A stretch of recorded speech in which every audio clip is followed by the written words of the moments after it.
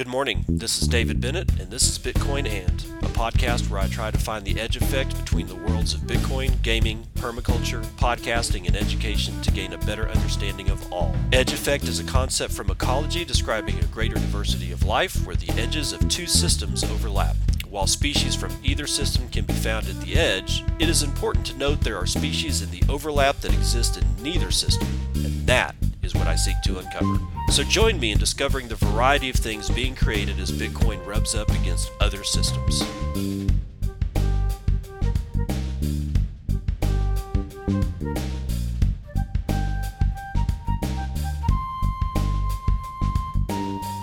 It is 6:07 a.m. Central Standard Time. It's the 5th of November 2020. This is episode 315 of Bitcoin, and we're going to start out with some Ethereum news because everybody loves shitcoin news. Ethereum user spends $9,300 in fees to send a 120. It's a typo, but it's still funny. It's only funny because it happened to an Ethereum user. Stop using the shitcoin, people. A typo on Ethereum wallet and MetaMask led to an expensive transfer for one user, and now they're asking for help. Why don't you just roll back the chain? It's not like you don't do it all the time anyway. An Ethereum user accidentally spent $9,300 in transaction fees to send $120. They are now calling for miners to altruistically give the money back, although there not any requirements for them to do so. A pseudonymous account known as Proud Bitcoiner posted their experience on Reddit, posting a link to the transaction to verify it. The Ethereum user said they erroneously typed in the wrong transaction fee while trading, accidentally spending 23 Ethereum. Transaction fees are paid in gas and numbered in GUI, as if it couldn't be any more frickin' confusing. It's a system that can be unfamiliar and confusing to use. You think? Really? No, it's not confused. It's not a Rube Goldberg machine out there at all. Transaction was made through MetaMask, a popular in-browser Ethereum wallet, while the user was using the Uniswap exchange to swap tokens for whatever reason that you do that. It was scooped up by the mining firm Ethermine in under 30 seconds. Miners tend to prioritize transaction with higher fees. Quote, MetaMask didn't populate the gas limit field with the correct amount in my previous transaction, and that transaction failed. So I decided to change it manually in the next transaction. But instead of typing 200,000 in the gas limit input field, I wrote it on the gas price input field. So I paid 200,000 GUI for this transaction and destroyed my life. The user explained. Fund transfers on the Ethereum network require a gas fee to be inputted before any transaction. These are then paid to the miners, entities who run powerful computing machines to keep a blockchain network running. But in the case of Ethereum, not for very much longer. A gas limit is the maximum amount of gas that a user is willing to pay per transaction, while the gas price is the amount of GUI a user can spend on each unit of gas. Okay, well, together the limit and price combine to set the fees per transaction on the Ethereum network and change continuously based on network demand and activity, hence the confusion. For reference, data from tracking site ETH gas station shows that Ethereum fees are currently quoted at only around 24 to 33 GUI per transaction, a fraction of what Proud Bitcoiner ended up paying to Ethermine yesterday. Meanwhile, the user is now trying to get some of the lost fees back. Quote, I contacted Ethermine on Twitter. I contacted their CEO, Peter Pratcher, on Twitter. I made this post here. I'm out of ideas, they said in a post. Ethermine, on its part, has not yet responded to requests made by the Reddit user and are not obliged to. Any typos during crypto transactions are final in nature, and miners would only hand their earnings back if they want to do so. Despite that, Proud Bitcoiner, who's not a Bitcoiner at all, is still not losing hope. Quote, Ethermine, because they mined the block my transaction was part of, and it's their goodwill if they want to return this or not, they added. Doesn't make any sense. Well, whatever. The firm's parent company, BitFly, faced a similar conundrum earlier this year when someone paid over $2.6 million in ETH as part of transaction fees in a block mined by Ethermine. However, BitFly pocketed the money after holding the funds for 4 days and stated any similar issues in the future will not be subject to any investigation or refund. Looks like being one's own bank does come with much greater responsibility. Yeah, no kidding.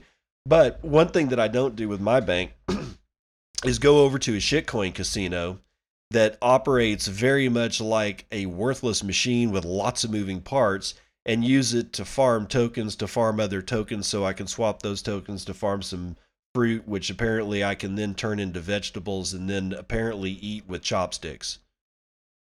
Because that's literally what's going on there. There's no value.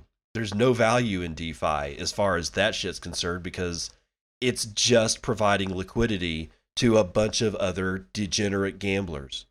Yes, some degenerate gamblers that do this make money, but you got to be like Johnny on the spot, really freaking good at doing it. Otherwise, all you're doing is playing in a casino with a whole bunch of sharks, and they're going to gobble your ass up eventually. Even the good ones are going to go down. I'm serious, but hey, if you want to play in that world, be my guest, man.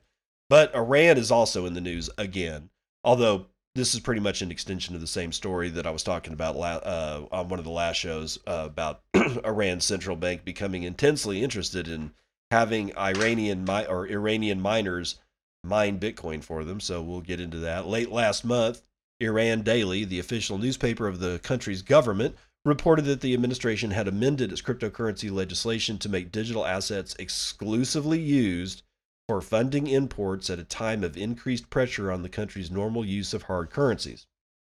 In practice, this means that Bitcoin and other cryptocurrencies that are mined officially under government oversight will have to be supplied directly to the Central Bank of Iran, or the CBI, within an authorized limit based partially on the amount of subsidized energy that the miner uses. Quote, the miners are supposed to supply the original cryptocurrency directly and within the authorized limit to the channels introduced by the CBI, per Iran Daily. The report did not clarify how the CBI would be buying the cryptocurrency or at what rate, but it is likely that the government will be buying Bitcoin at lower than market prices. This latest update to Iran's policies is a key aspect of what has become the world's most interesting cryptocurrency landscapes. And here's a bullet point list of those landscapes. Last year, Iran legalized cryptocurrency mining and instituted heavy-handed regulations to control the practice.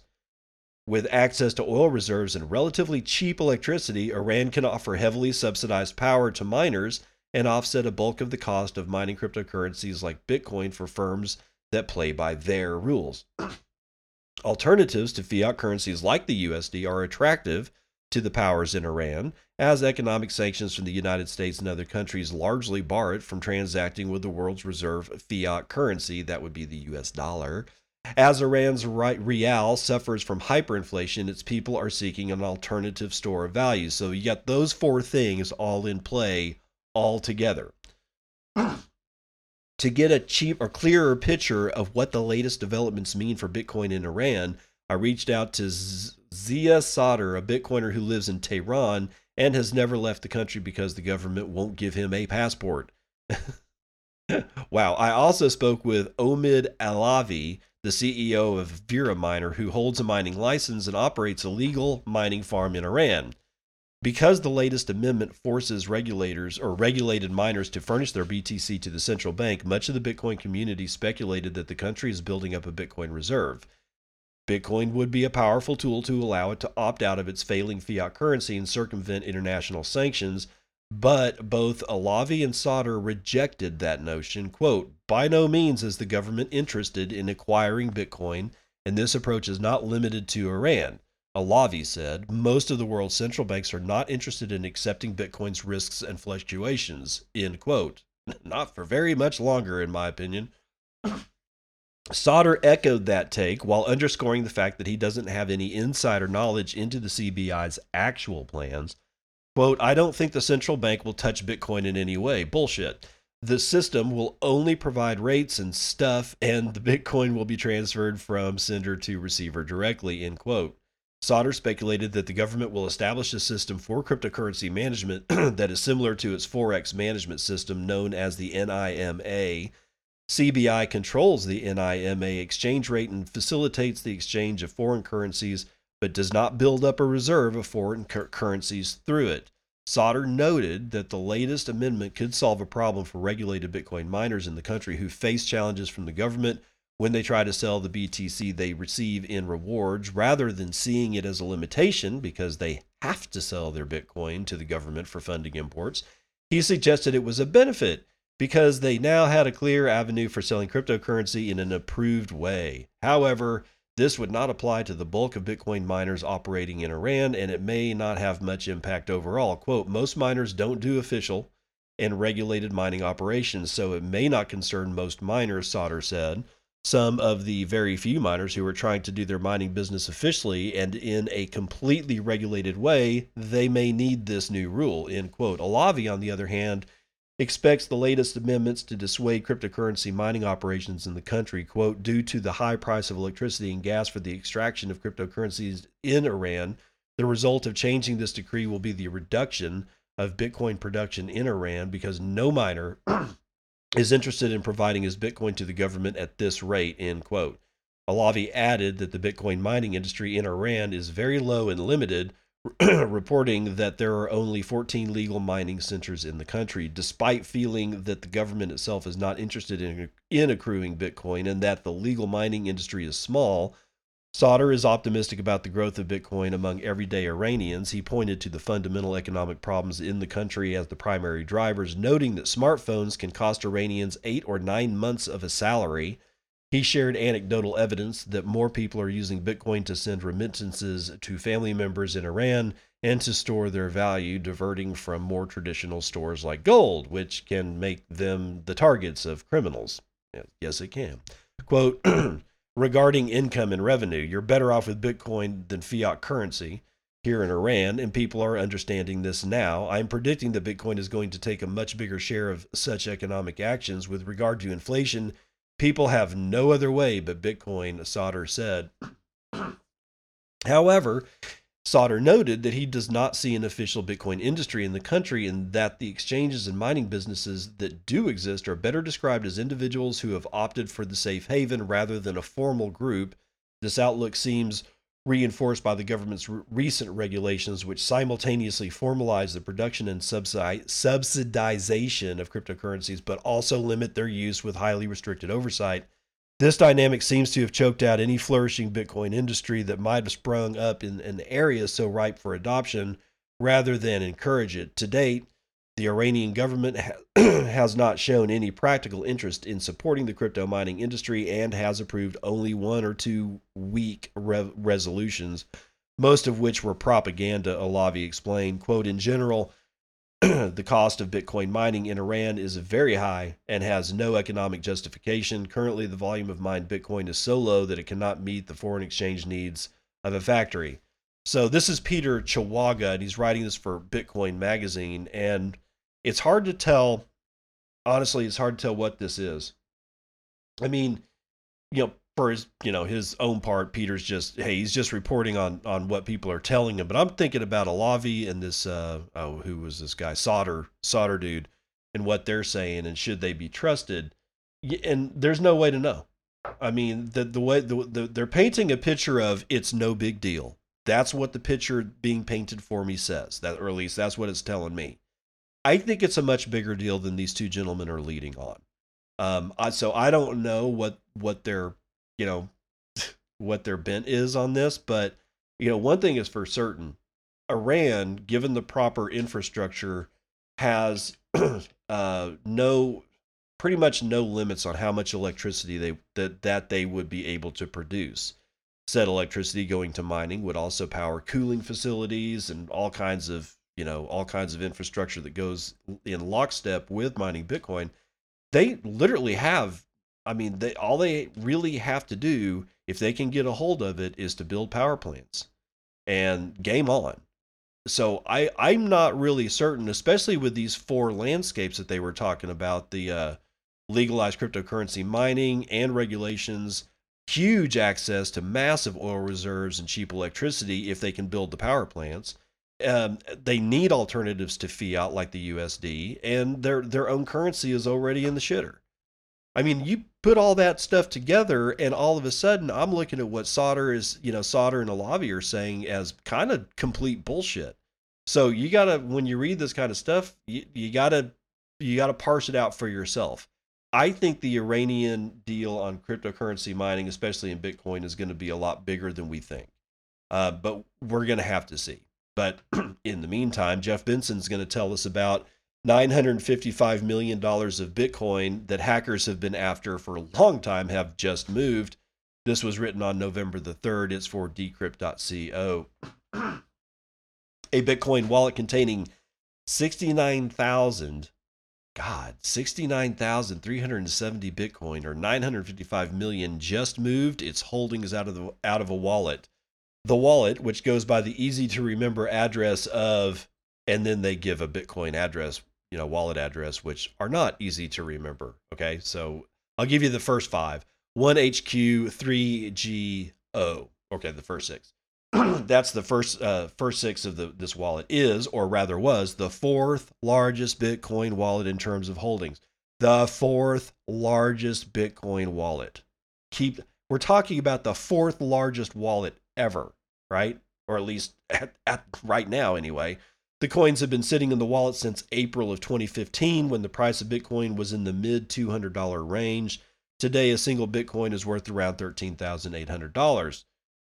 The holdings predate the Bitcoin Cash hard fork, meaning the address owner was also entitled to 69,370 BCH, worth a cool $16.8 million. It was the eighth largest Bitcoin Cash wallet until those holdings were moved today as well. Oh, that may explain what's going on with the price. The owner of the address is unknown, but hackers have been trying to get into the wallet for years using a file that purportedly held its private keys.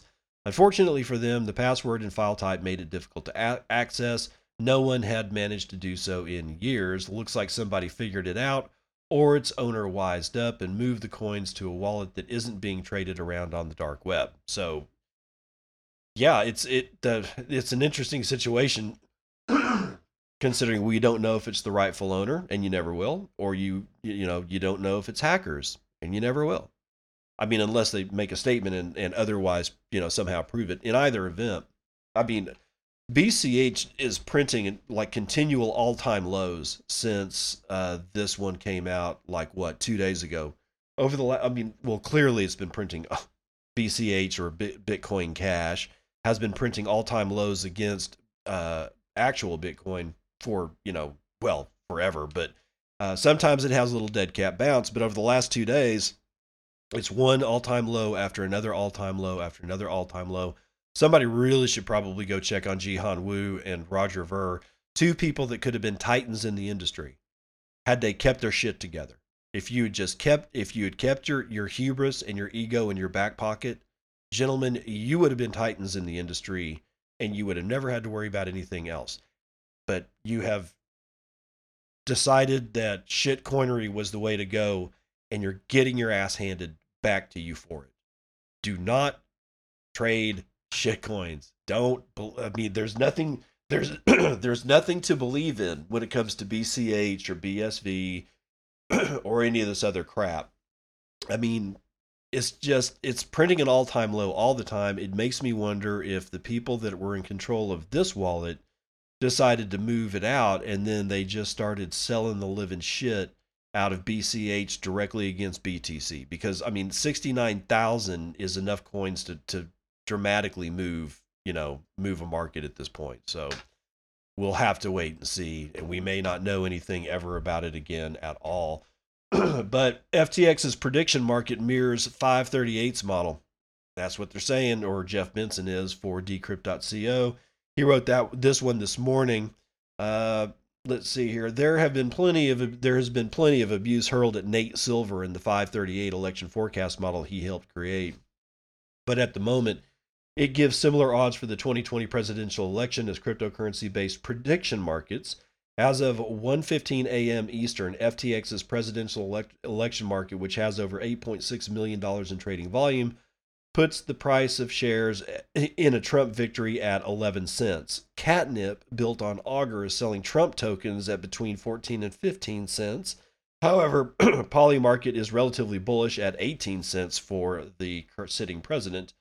When adjusted for states that have already been called by NBC News, 538's model currently sits somewhere in the middle. It gives Trump a 12% chance of winning, just 2 percentage points higher of its final prediction or pre election projection of 10%. Many cryptocurrency lovers are interested in prediction markets because they are an example of free markets at work. On the other hand, they rely on bettors with disposable income. On the other, bettors have an inbuilt incentive to get it right. Thus, there's an ongoing tension about whether prediction markets and cryptocurrency based prediction markets, which are relatively young, untested, and low on liquidity, can outperform sophisticated, which isn't to say correct, but forecasting models, which use algorithms to factor in polling results and other variables. Vitalik Buterin, co creator of Ethereum, called the contest in favor of crypto prediction markets last night as Americans went to bed, not knowing who would be their next president yet one more time. Vitalik, here's a tweet from Vitalik. It says, regardless of who wins from here, I definitely think that the prediction markets have proven themselves more accurate than the polls/models this time around. At that point, Democrats and Republicans had each taken turns freaking out. Libertarians were suffering or stuffing their faces with popcorn as influential polls weren't accurate in some states. But in fact, only one thing had really changed. Florida, which 538 gave Biden a 69% chance of winning, went to Trump instead. A mild to moderate surprise. 538's other missed calls so far projected today for Trump is Maine's second district. That early Trump victory in Florida shook bettors' confidence in a Biden victory and established a new narrative for an election that didn't need any more narratives. When adjusted for that Biden setback, the 538 model dropped Biden's chances to 66%, but bettors on Polymarket and FTX flipped the market, suddenly pricing Trump shares at 74 cents a pop before gradually coming back down to their current levels. In other words, inputs on cryptocurrency prediction markets were very sensitive to new inputs. For one thing, with relatively low liquidity, whales can move the market with a single bet. For another, while there is the presumption that bettors have accounted for all inputs, there's no guarantee that they're particularly knowledgeable about the intricacies of hundreds of local election processes and vote counting procedures, although maybe they will be after this election. They could have overreacted until, of course, other bettors reacted to that overreaction by buying low on Biden. Indeed, some bettors might have been looking at preliminary vote counts in places like North Carolina and Georgia, which showed considerable early advantages for Trump, but have narrowed as votes from blue leaning areas are counted. As it stands, there's still plenty in play. The election currently hinges on results from 6 states, with Biden stuck on 253 electoral votes and Trump at 214, both unofficial counts based on projections from NBC. Each still has a path to 270 through a combination of these states: Alaska, Arizona, Georgia, Nevada, North Carolina, and Pennsylvania, although I did hear that Pennsylvania was called by the Trump team last night for themselves, but who knows what the hell's going on with this shit show. It's almost worse than Ethereum. 538's final forecast gave a higher probability to Biden in each of the outstanding states mentioned, except Alaska. Therefore, there's still plenty of time for Silver and company to look really, really wrong, and for savvy prediction market bettors to be rewarded for reacting early and decisively. But Silver's team could equally end up going 49 to 51 until each vote is counted. It's too early to run an autopsy on whether prediction markets outperformed models and figure out whatever the hell is going on with the polls. One thing is for certain, though, as the forecast models and prediction markets update their priors, they'll eventually agree 100%. So there you go. Now, this is one of the things that I've been questioning ever since I started hearing about prediction markets. And this was like I didn't even know this shit existed until Augur popped up. Augur is one of the early prediction markets, at least in this space. I'm pretty sure that prediction markets have existed before cryptocurrency. That seems certain because humans are going to gamble. I don't know why. It seems stupid to me, but hey, humans gonna human, all right? So they're definitely gonna gamble. So I guarantee that there's been that I was just unaware of going, and betting for who's going to be president. I mean, I knew people, bet on NBA and NFL games and shit, but I just, it was beyond my capacity for any kind of clear thought that somebody would waste their time betting on a Senate race. I mean, dude, if you're that degen, you got bigger problems. So I just didn't even think about it until the addition of Augur into the cryptocurrency space. And then I started asking myself, well, how is this not just gambling? I mean, that's been a real question all this time. Is like, how is this? What is a prediction market like Augur even good for, except for gambling? It's just another, it's just another way to gamble.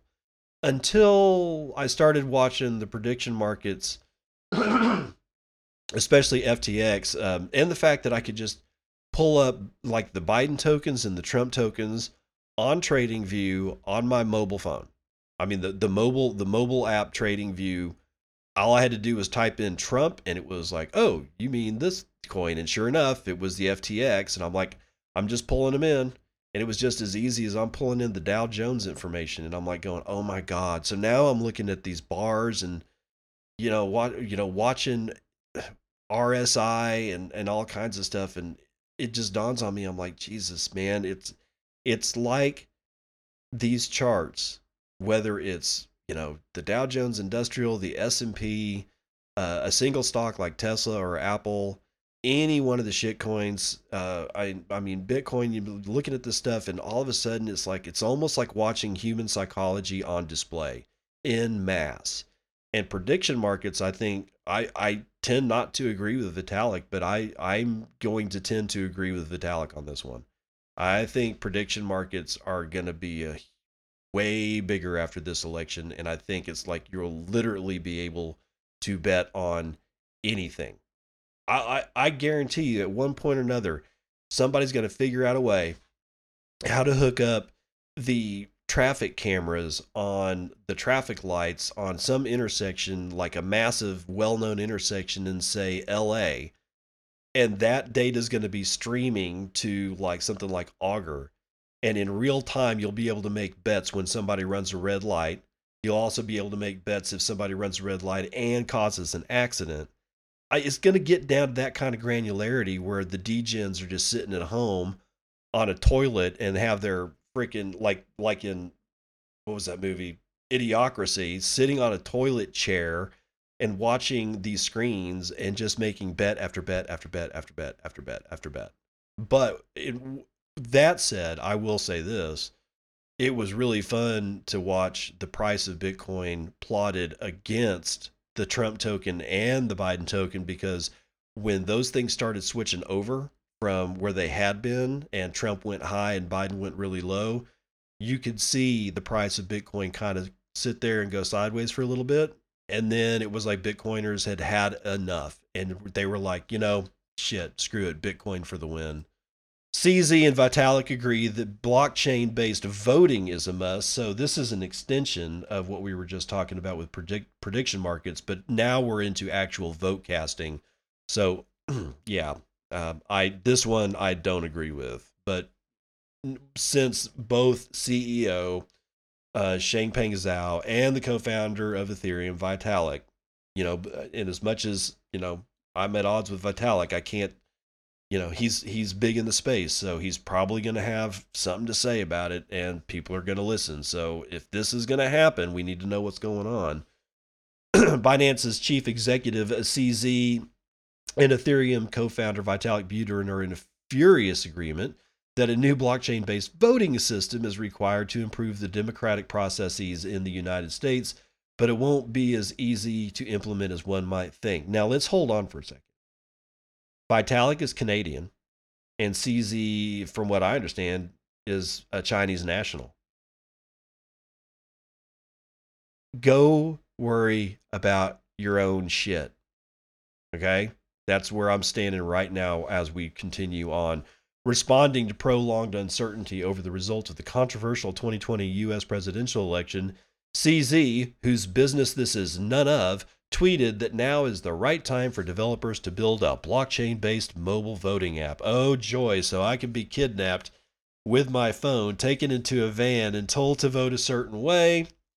Yeah, that's going to be great, CZ. That's going to be great. Binance's CEO argued that such a voting system would reduce the time taken to confirm the outcome of an election, enhance voters' privacy, and eliminate questions surrounding the validity of the result. CZ urged developers to begin working on such a system. Quote, develop something now and get it approved. Obviously, the hardest step. And get 300 million plus fully KYC'd users in 4 years' time. Any capable developer should be willing to do it, quote, for free. Jesus. No. Pay me, bitch. Buterin shared the post, although he had added that it wasn't going to be an easy task. Quote, the technical challenges with making a secure cryptographic voting system are significant and often underestimated, but in my opinion, this is directionally 100% correct, end quote. He clarified that a cryptographic approach doesn't necessarily mean a blockchain approach, although he explained it could be used to maximize anti-censorship guarantees. While such systems can resolve the question of whether every vote has been counted, they aren't all able to solve the problem of determining whether the votes were valid in the first place. Ultimately, Buterin said, it shouldn't be hard to improve the current system. Cardano founder Charles Hoskins, oh boy, also believes blockchain voting is the right path to travel. Last week, suggesting that Cardano had been, quote, building the infrastructure for this specific use case. Not everyone is on board. CEO and founder of MyCrypto, Taylor Monahan, countered that with the number of security issues facing current blockchain and cryptocurrency networks, the community is not ready for blockchain democracy. She argued, quote, we cannot come close to securing fake internet money that tech geeks play with and manipulate for fun, citing initial coin offerings, scams, Ponzi schemes, hacks, and insecure smart contracts among the current hurdles. Quote, it's not because people want money, it's because people want power. Money equals power, votes equals power, end quote. Last week, Overstock chief Jonathan Johnson said that Votes, the voting app backed by Overstock subsidiary Medici Ventures, could have solved the problems facing the current election during an earnings call on October the 29th. However, Votes has been criticized for exhibiting security vulnerabilities, with MIT security researchers condemning the app's cybersecurity safeguards earlier this year. Last month, Russia appeared to have successfully used a blockchain-based voting system built on Waves, recording almost 300,000 votes. I don't know. I've clearly there's problems with all voting systems now that the population is as connected as it is, but also as mobile as it is, and it's a problem. But asking people like a Chinese national, a Canadian national, and that freaking idiot Charles Hoskins to have anything to say about how the Americans will vote in the future is probably the worst idea I've ever heard in my entire life. I mean, honestly, I don't have a solution either. But I'm pretty sure that I don't want, foreign nationals telling me and the rest of my countrymen how to run our elections. I'm just saying, okay? So let's stop with that and we'll run the numbers.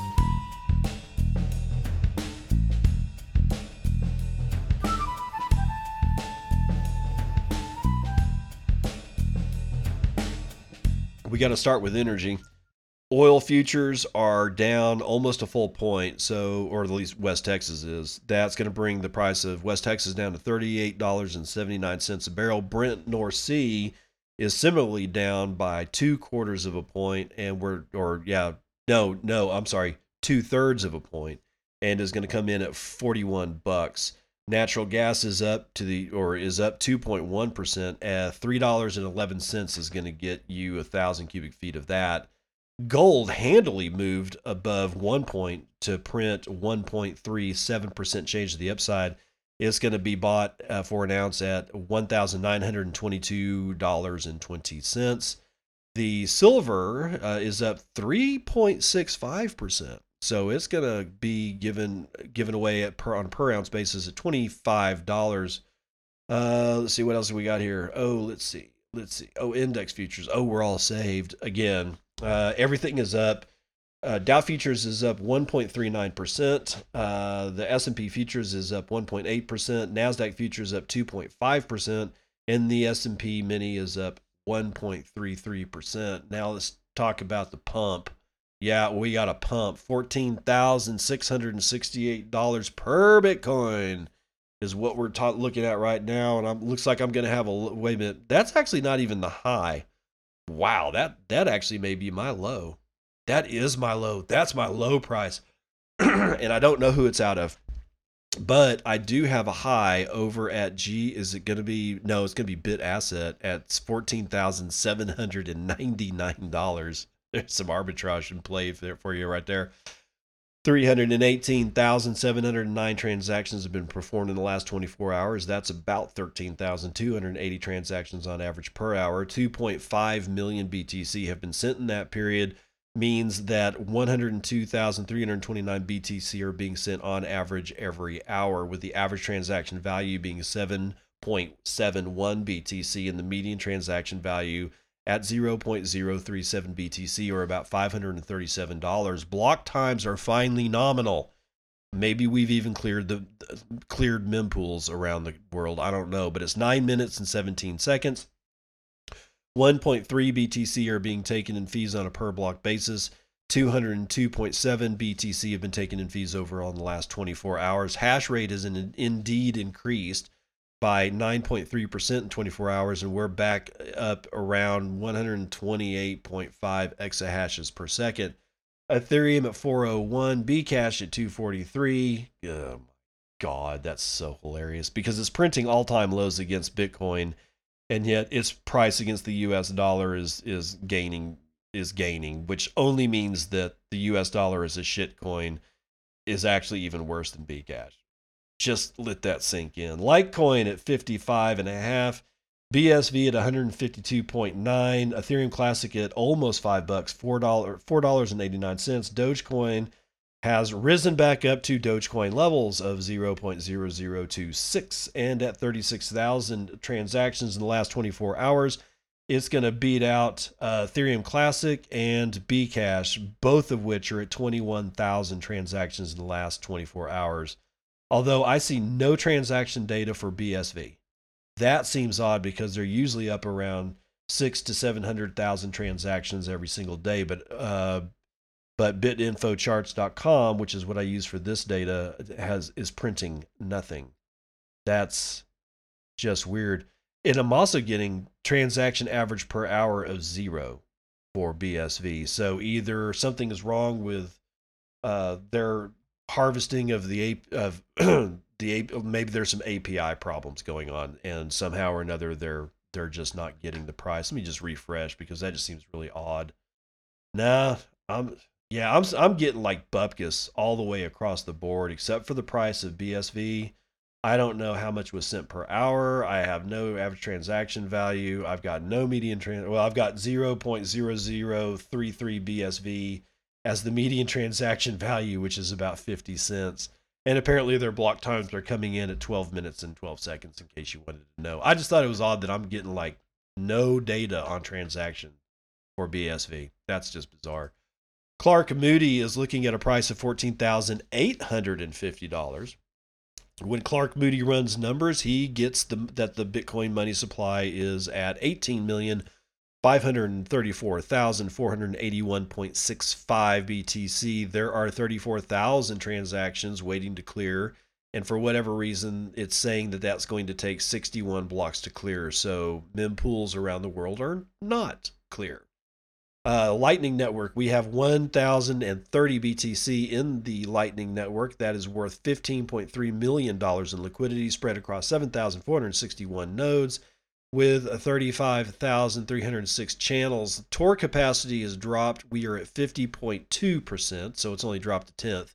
There are 516.78 BTC in the Tor side of the Lightning Network, and that is running over 2,483 Tor nodes supporting the Tor side of the Lightning Network. That's going to do it for Vital.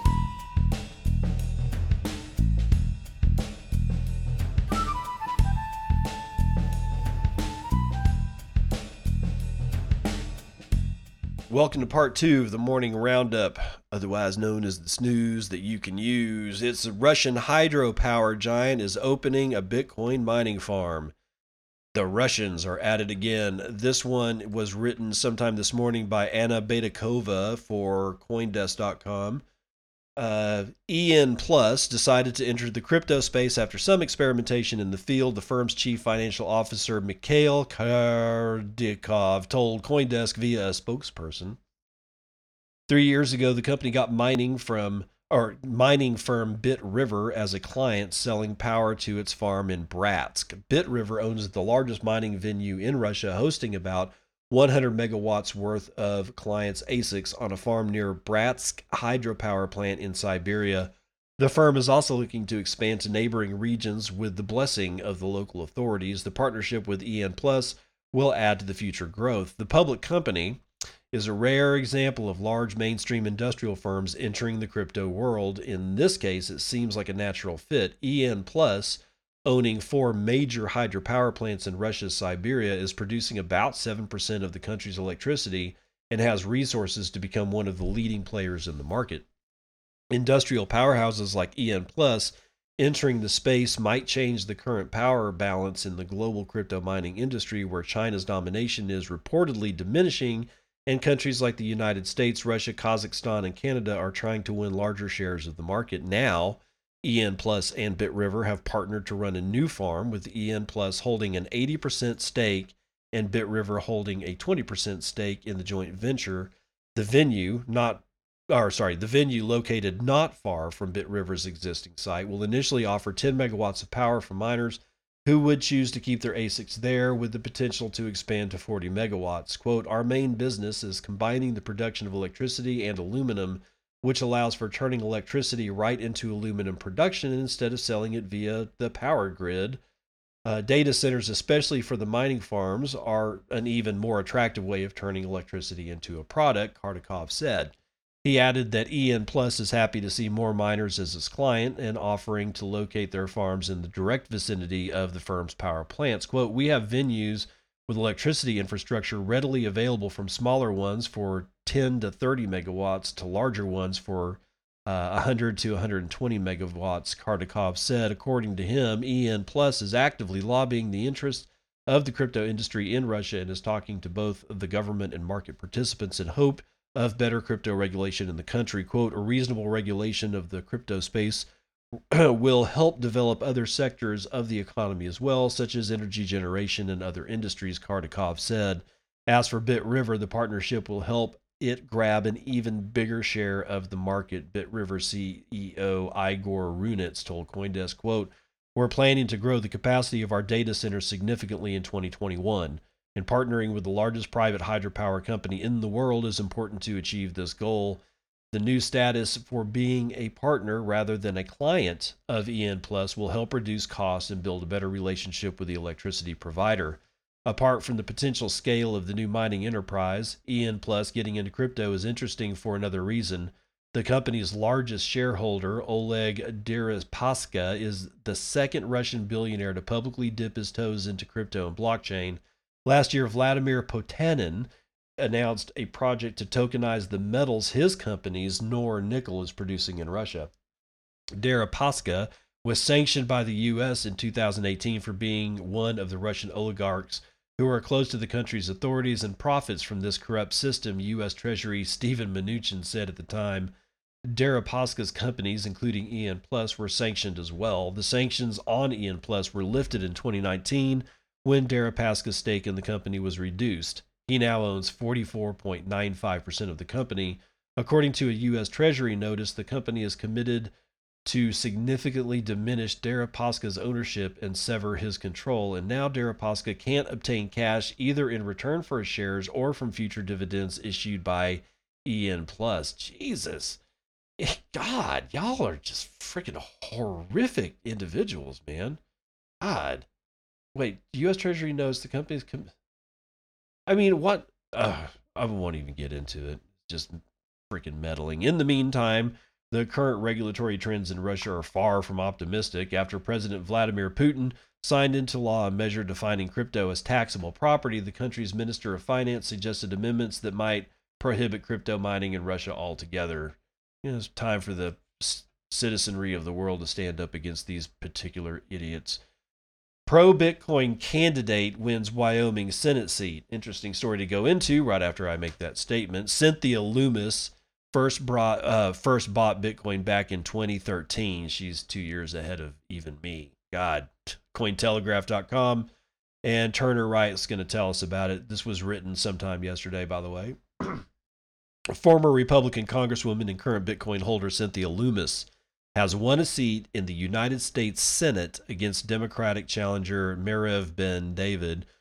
According to a November 4th report from Fortune, Loomis was an early adopter of Bitcoin, having first purchased the cryptocurrency in 2013 thanks to a tip from her son-in-law, Will Cole. Cole has served as the chief product officer at blockchain financial services firm Unchained Capital since December 2019. Quote, Cynthia believes in the philosophy behind Bitcoin, not just that it's a new asset class, said financial firm Avanti's founder and CEO Caitlin Long. She later tweeted that Loomis wants to defend Bitcoin against federal encroachment. Loomis, who defeated Ben David with 73.1% of the vote, will be acting as a lawmaker over a state that has been very accepting to crypto-friendly institutions. San Francisco-based crypto exchange Kraken became the first cryptocurrency business to receive a charter to operate as a bank in the United States through Wyoming's state banking board.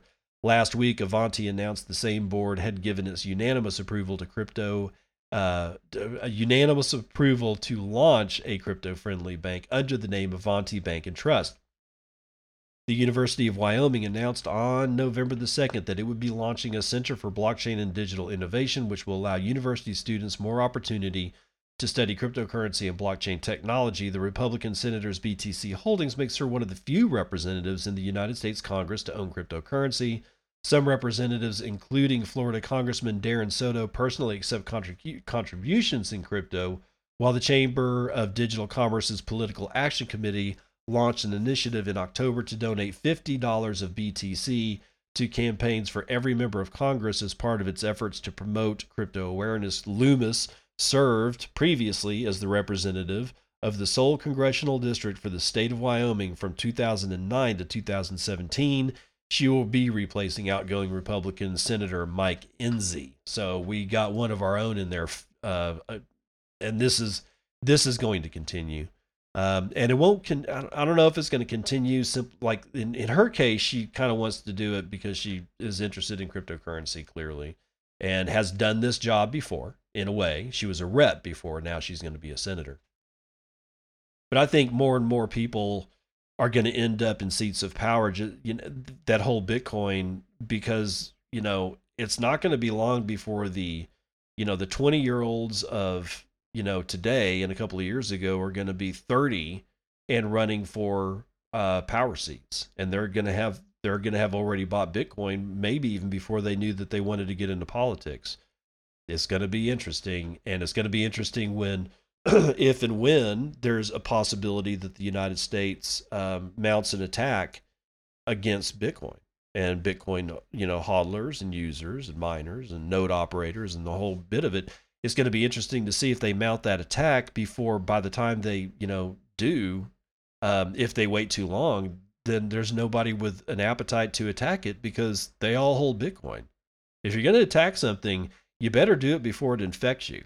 That's the way viruses work. You don't want the virus to get too far ahead before you start fighting it. And at this point, I think the virus is pretty deep seated. Trezor's failure to support upcoming BCH fork comes under fire. This is hilarious. Again, keep in mind that as of right now, BCH is printing yet another in a long line of all-time lows against Bitcoin. Cyrus McNally is going to tell us about this for Cointelegraph.com. Hardware wallet manufacturer Trezor drew criticism after it announced Bitcoin Cash holders hoping to receive an airdrop with the hard fork expected for November 15th will have to transfer their coins elsewhere.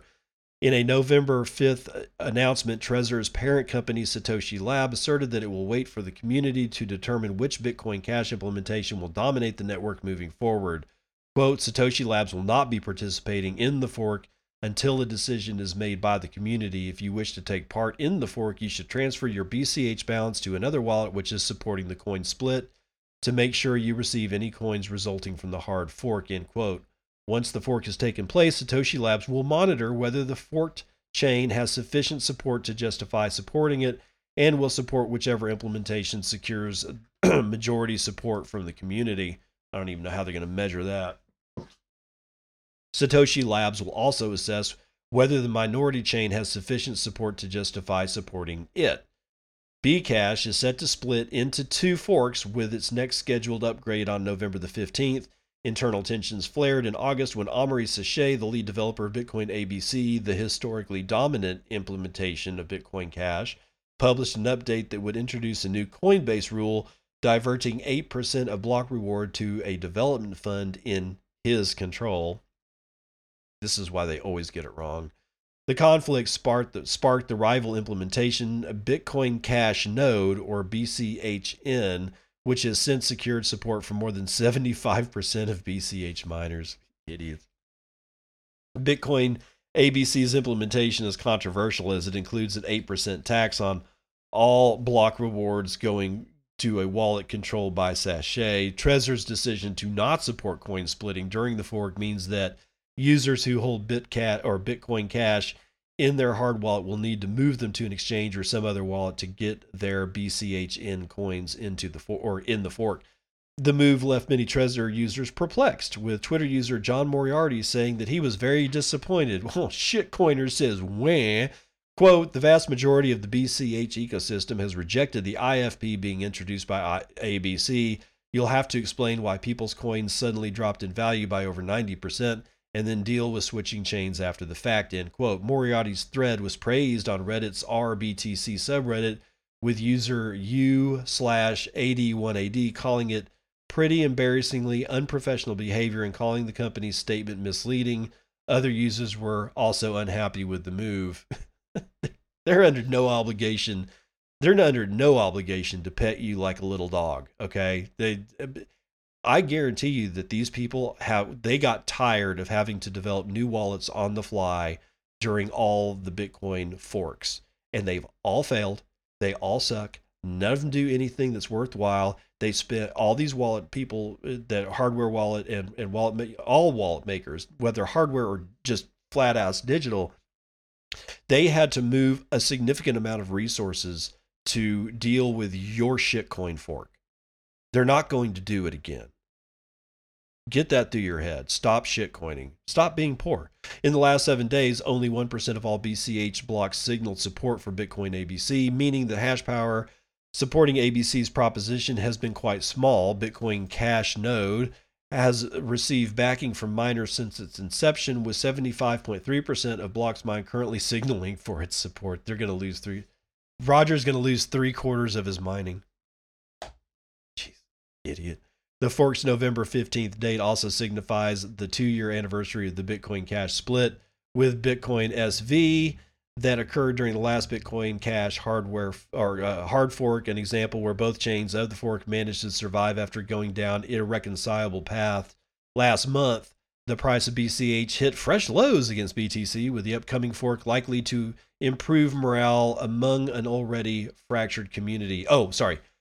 With the upcoming fork unlikely to improve morale among an already fractured community. No, that thing's going to die, dude. Banks prepare to ride a black swan. Woo-hoo, doo-doo-doo. BTC Times' Obi Nwosu is writing this one on November the 3rd. As fat finger error goes, it wasn't that big of a deal. But as an illustration of Banks' clandestine approach to Bitcoin, it was worth a million words. In a week dominated by Bitcoin's price surge, I was more interested in an apparent mistake by DBS Bank. On Thursday, Singapore's biggest commercial bank appeared to soft launch trading services for a number of cryptocurrencies, including, naturally, Bitcoin. But within a few minutes, the page had been taken down, and response to a slew of media questions, a spokesperson for DBS admitted that the proposed exchange was still a work in progress and awaiting regulatory approval. So it's going to happen. Whatever the reason for the premature publication of its crypto services, DBS committed one of the cardinal sins of banking. They showed their hand. More than any other kind of business, a bank's biggest asset is its perception among the public. They want to be seen as swans, never appearing panicked or rushed, instead poised and gliding over the choppy financial waters, hiding their furious paddling beneath the surface.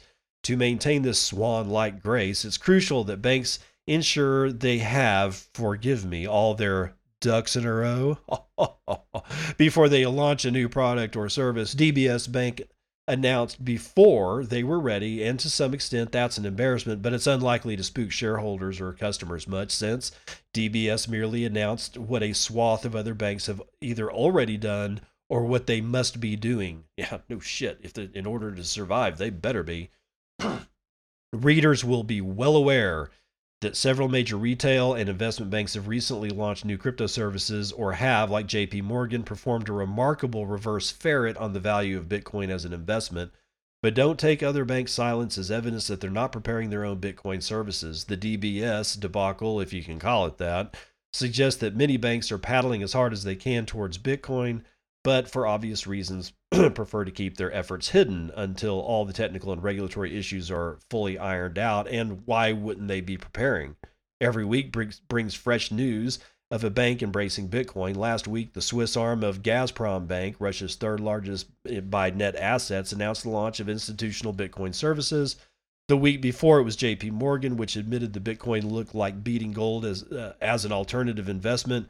Before that, it was PayPal. Next week, who knows? But even if no one else breaks cover this year, you can bet your bottom Bitcoin the banks are sweating hard on bringing new crypto services to the market. Many will still be in the research phase. Others may have done all the complex work and are just waiting for the most propitious moment to launch. Or propitious, yeah. COVID-19 has been aptly called Bitcoin's black swan event, a completely unforeseeable occurrence that has profound impact on currencies and financial markets. The story of 2020 has been one of economic paralysis, worldwide splurges of money printing, stock markets shuddering at each new bout of bad economic news, and yes, Bitcoin's steady climb toward $14,000 and beyond. And as trusted fiat money declines and Bitcoin continues to outperform other investment assets, banks around the world are coming to the realization that the emergence of Bitcoin was the real banking black swan event. It's inconceivable that some of the world's largest banks are not feverishly working out how not to be left in its wake. Don't be fooled by banks' stately, serene behavior in the face of this new financial revolution. There's a hell of a lot of movement just beneath the surface. Here, let's see here. Do I need that one? This is, okay, it seems odd. Here's a tip. If you're feeling a bit full of yourself and overly proud of your professional achievements, just remember that Mozart composed 4 piano concertos before he was 12. At the same age, Blaise Pascal worked out the interior angles of a triangle, and in 1990, a 12-year-old Sergei Karjakin became the world's youngest ever chess grandmaster. If that's left you feeling a little deflated, don't worry. Prodigies are rare for a reason, and this makes it all the more important to recognize genius when we see it. Last Friday, another prodigy turned 12. It was on Halloween 2008, during the nightmare on Wall Street known as the Great Recession, that an unknown author calling themselves Satoshi Nakamoto published the white paper. Since then, Bitcoin has weathered everything that's been thrown at it. Yeah, that's probably really good to remind ourselves. If you bought in and you're hodling or hodling or whatever you pronounce it, you very well may be a prodigy yourself. Bitcoin itself is a prodigy. It's only 12 years old too, and has completely wreaked havoc over the world in that 12 years, and striking at the very heart of the beast. I can vote for whoever the hell I want to vote for, and it's not going to make a damn bit of difference. It's been over 48 hours, and we still don't have a president in the United States. This is ridiculous, and it has nothing to, I mean, it has everything to do with voting, but it has nothing to do with voting at the same time. That's not where your enemy is. Your enemy is the world global financial network. That's it. There's nothing else to look at. You break that, you destroy that. And I don't mean destroy it insofar as put everybody like, in a Mad Max situation. Nobody wants that. But these sons of bitches have got to go. Okay, they've been doing this shit for centuries at this point. Starting with the Medicis, and it's been going on ever since before, even before the 1400s. Okay. It's just whoever has the money gets to basically do whatever the hell that they want. And there's no difference here.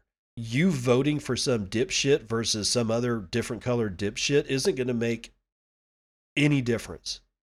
The only way that you're going to make any difference is to back a financial system that none of these idiots have a chance to be able to control. You do that, and you fix the world. That's going to do it for the morning roundup.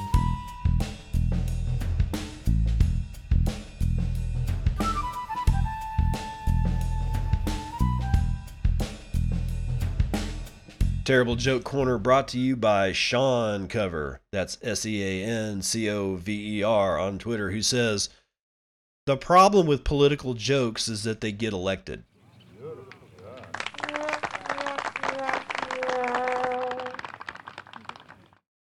Remember what I said about what's important here. It's not the vote. It's not whatever, accused rapist you're, wanting to vote for because the other accused rapist is even worse than your accused rapist. It doesn't matter that these people are approaching senility at one of the most rapid paces that I've ever heard. It doesn't matter. That's not where your enemy lies. They're just as screwed as you are, even though they got a lot more money.